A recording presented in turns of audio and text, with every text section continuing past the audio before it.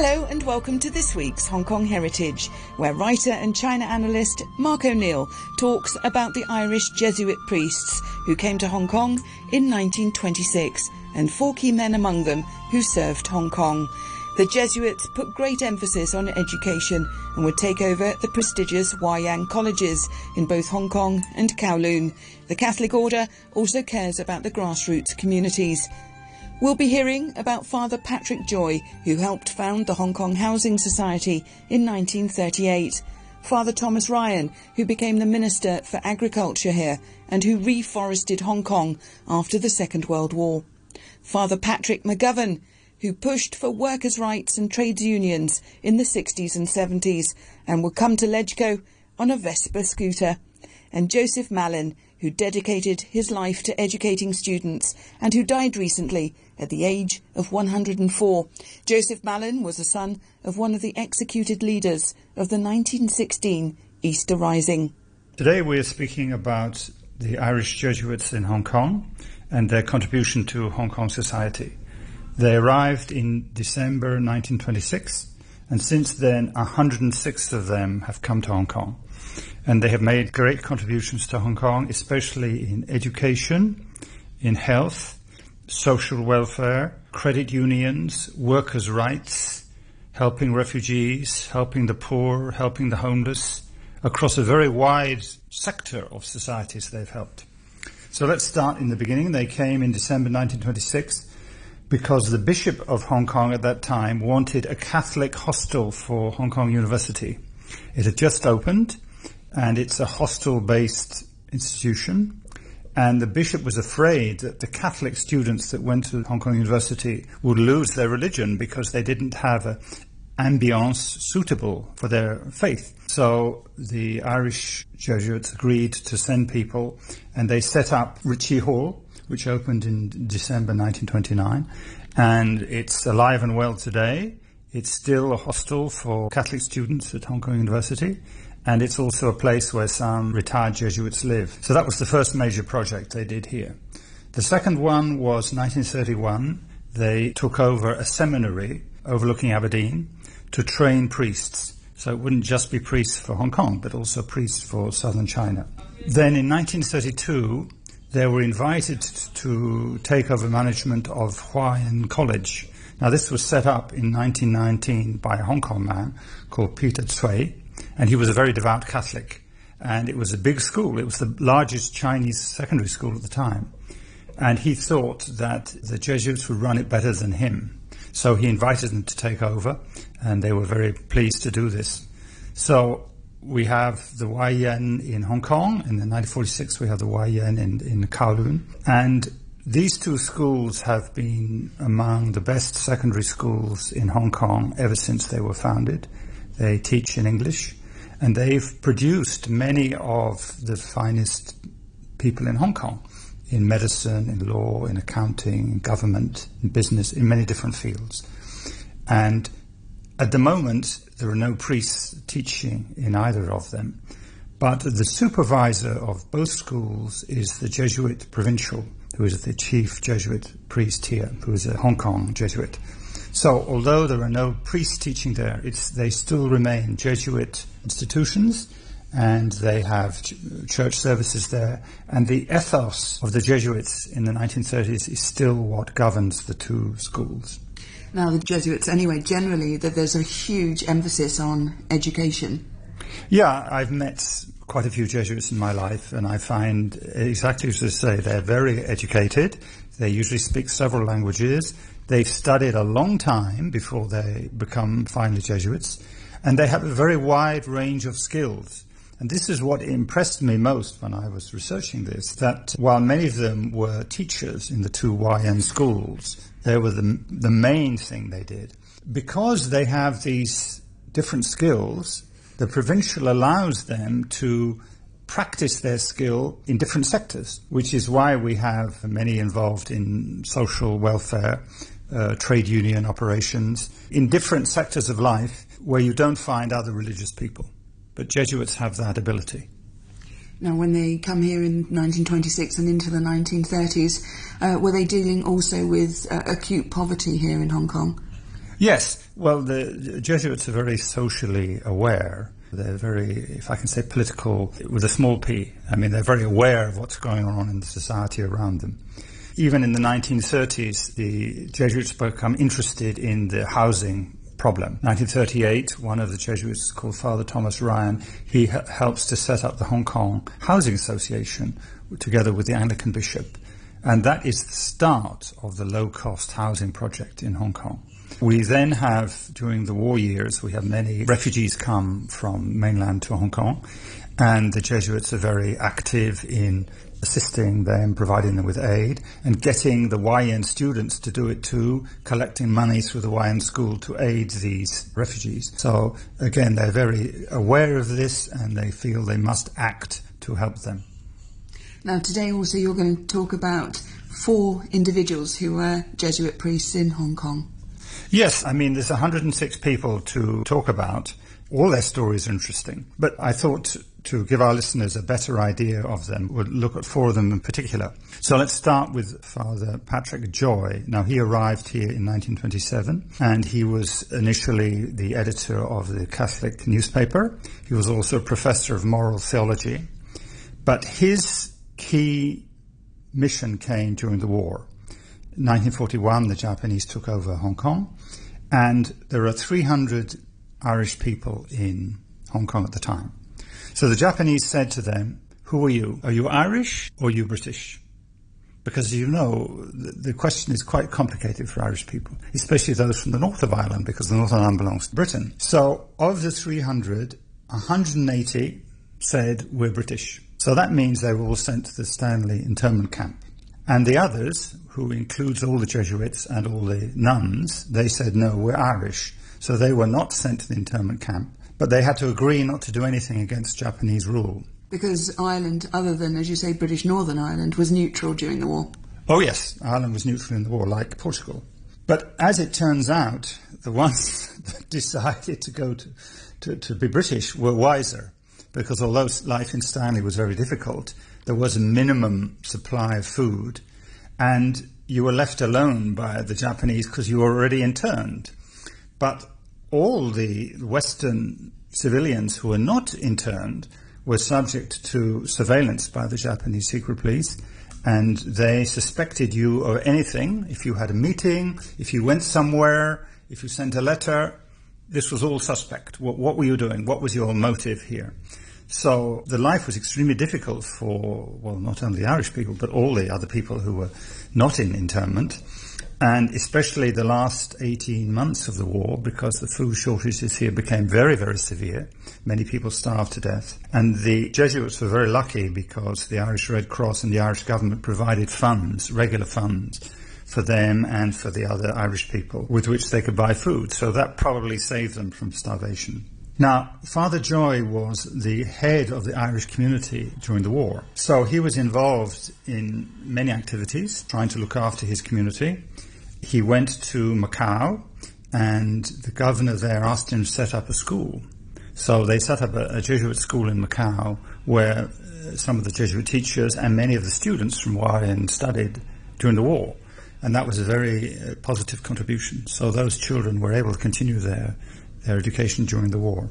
But in May 1943, Father Joy and another priest were arrested, along with a Canadian Irishman, and the 2 priests were detained for 11 weeks.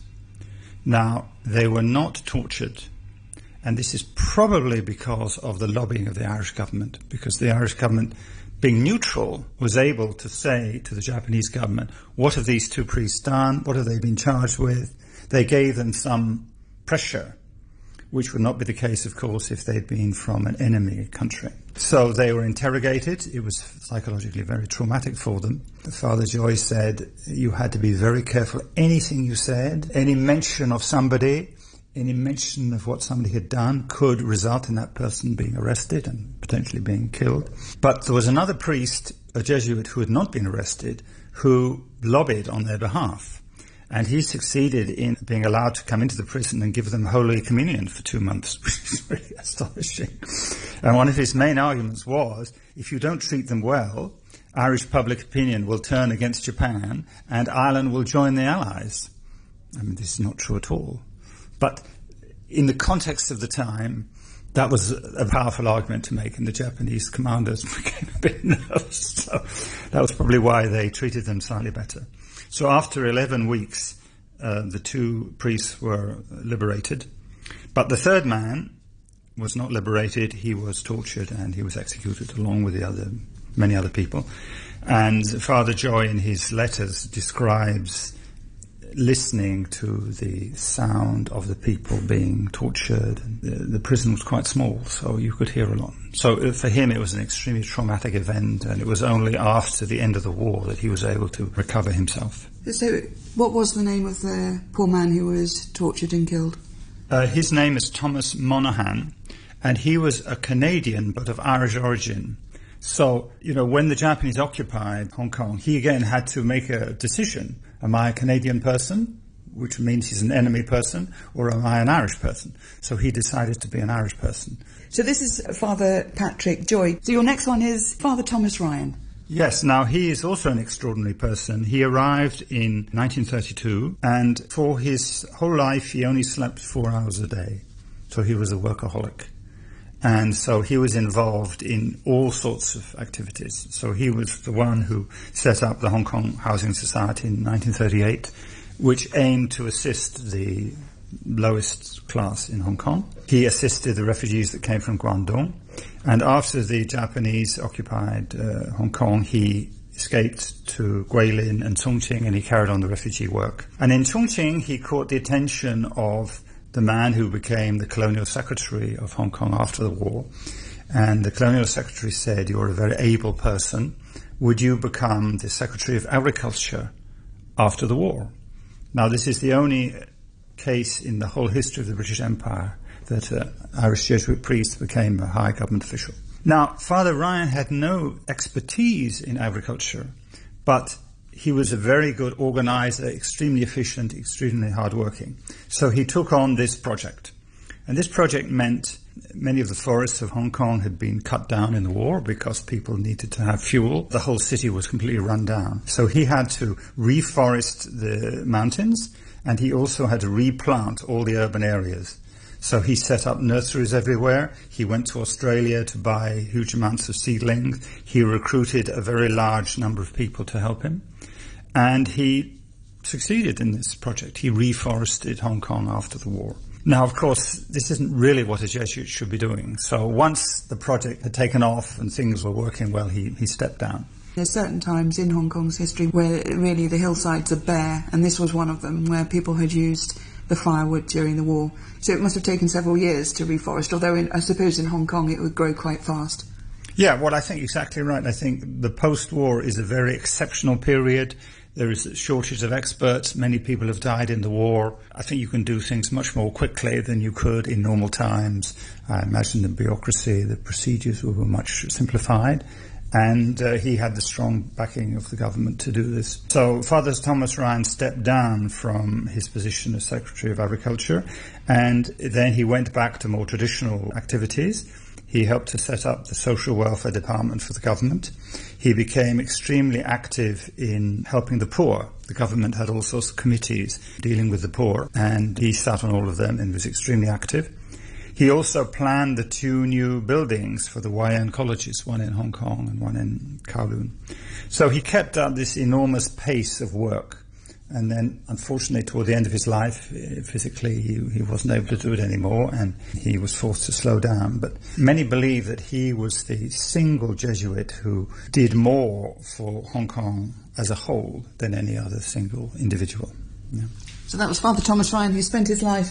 How do you manage to do that just with 4 hours sleep per night? I can't do that. I'm talking with Mark O'Neill, obviously a regular contributor to Hong Kong Heritage, and we're talking about some of the Jesuits. And, of course, the Jesuits have made a huge contribution to Hong Kong. They came here in 1926. So we've got the next one up is Father Patrick McGovern. Now, Patrick McGovern's interest was in working people. So, again, I'm very impressed by the fact that his superior was willing to give him the leeway to do this.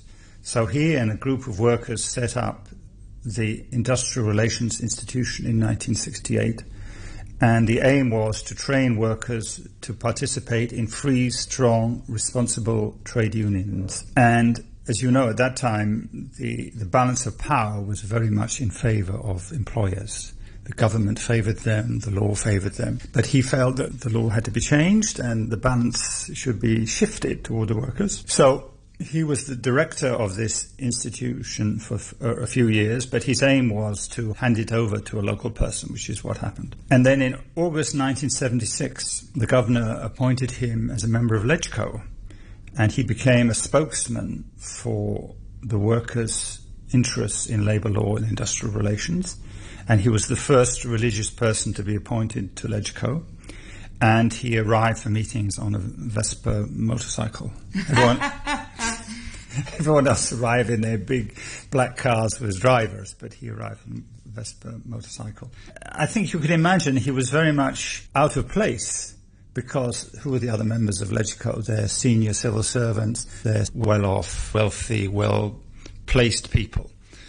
Whereas he is a different kind of person. He's not British, he's not Chinese, and his job is to represent the working classes of Hong Kong.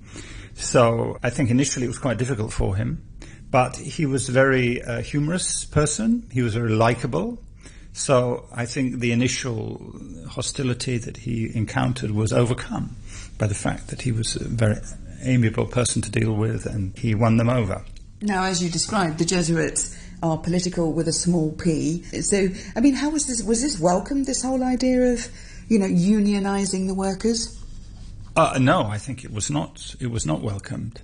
But, I mean, since Hong Kong is a British colony, the trade union movement in Britain is very strong. So, I think someone like Father McGovern can always refer to trade union legislation in Britain or in other countries in Europe as a reference point. And by the 70s, the Hong Kong economy is doing very well. Hong Kong's become a major manufacturing centre in the world. So the conditions in the factories have changed. The employers have much more money and they're much better able to give more equitable conditions to their workers. So whilst not welcome and not particularly popular, I think it was possible by the 70s. In the 50s and the 60s, I think not possible. And when he was, setting up these trade unions, this was about securing better working rights in terms of length of working hours, or was it, ensuring health and safety? Certainly, minimum wage comes in much later. Yes, I think initially it would be working conditions, sanitary conditions, environmental conditions, length of working hours, payment of overtime, the participation of workers in the company. It was an uphill struggle. But again, what impresses me is here's an Irish man, a Jesuit, from across the world, and he's come here and he sees it as his mission to help the people at the bottom of Hong Kong society, and he should help them. Do you think the Vespa motorcycle helped with his level of coolness? Yeah, well, he was obviously unusual, unorthodox person. He was different to the others, so, why not arrive on a motorcycle? In any case, if he'd arrived in a Mercedes with a driver, what would his fellow members of the Industrial Relations Institution said to him? So he had to be true to his class too, yes. So we've been hearing about Father Patrick Joy, his work in education and during the war. Father Thomas Ryan, the man who reforested or helped to reforest Hong Kong, and Father Patrick McGovern, the unionist on a Vespa motorbike. So who's our fourth man? Well, this is Father Joseph Mallin, who died on Easter Sunday 2018. He was aged 104. He was the oldest Irish priest in the world at the time. He was born in 1913 in Dublin, and his father was one of the commanders of the Easter Rising in 1916. So what was the Easter Rising? Well, this was 1916, Easter Sunday. Britain was involved in this horrific war with Germany, Austria and Turkey. And these Irish revolutionaries believed this was the moment that they had to rise up. England's weakness is our opportunity. So, starting in the General Post Office in central Dublin, they launched this rebellion. Now, the rebellion was certain to fail because, of course, the British Army was far better armed than them. There were British garrisons in Ireland, the British Army was able to send reinforcements from England. So it was doomed to fail, but those who took part in it knew it would fail. But they wanted to be like martyrs. They knew they were going to die. But their aim was to inspire the rest of the Irish people to dream about an independent state and get rid of British rule. So Joseph Mallin's father was one of these people. So the rebellion didn't last very long. The British Army defeated the rebels and executed the leaders, including his father. So Joseph Mallin became a Jesuit, and he arrived in Hong Kong in 1948. And he was sent initially to Guangzhou, where there was a Jesuit mission. But in 49, of course, he had to come back, and everyone moved back here. So since then, he lived and worked in Hong Kong. He was mainly a teacher at YN colleges and also at a primary school, which feeds into YN. And he was also a parish priest. And he was a person who didn't have such a public life as the Jesuits we've described, but he was deeply loved by all his students and all the people who came in touch with him. And he had an astonishing memory. So even in his 80s and his 90s, he could remember the names of all the students he had taught and what had happened to them, who they'd married and how many children they had. I mean, we're all expecting to lose our memory as our years go on, but he didn't. He kept it. I think he saw his mission was, I devote my life to my students. That's what I'm here for. But he did it in a quiet way. He didn't speak much about himself. He was modest. He was an excellent speaker of Gaelic. He didn't expect to be sent here because when he came to adulthood, Ireland had just become independent, and the promotion of the Gaelic language was a major project of the new government. And one might have expected that they would have used him as a teacher of Gaelic in Ireland, but no, it was decided he would come here. And he carried on working until 2013. He didn't retire till he was 100. Retiring at 100.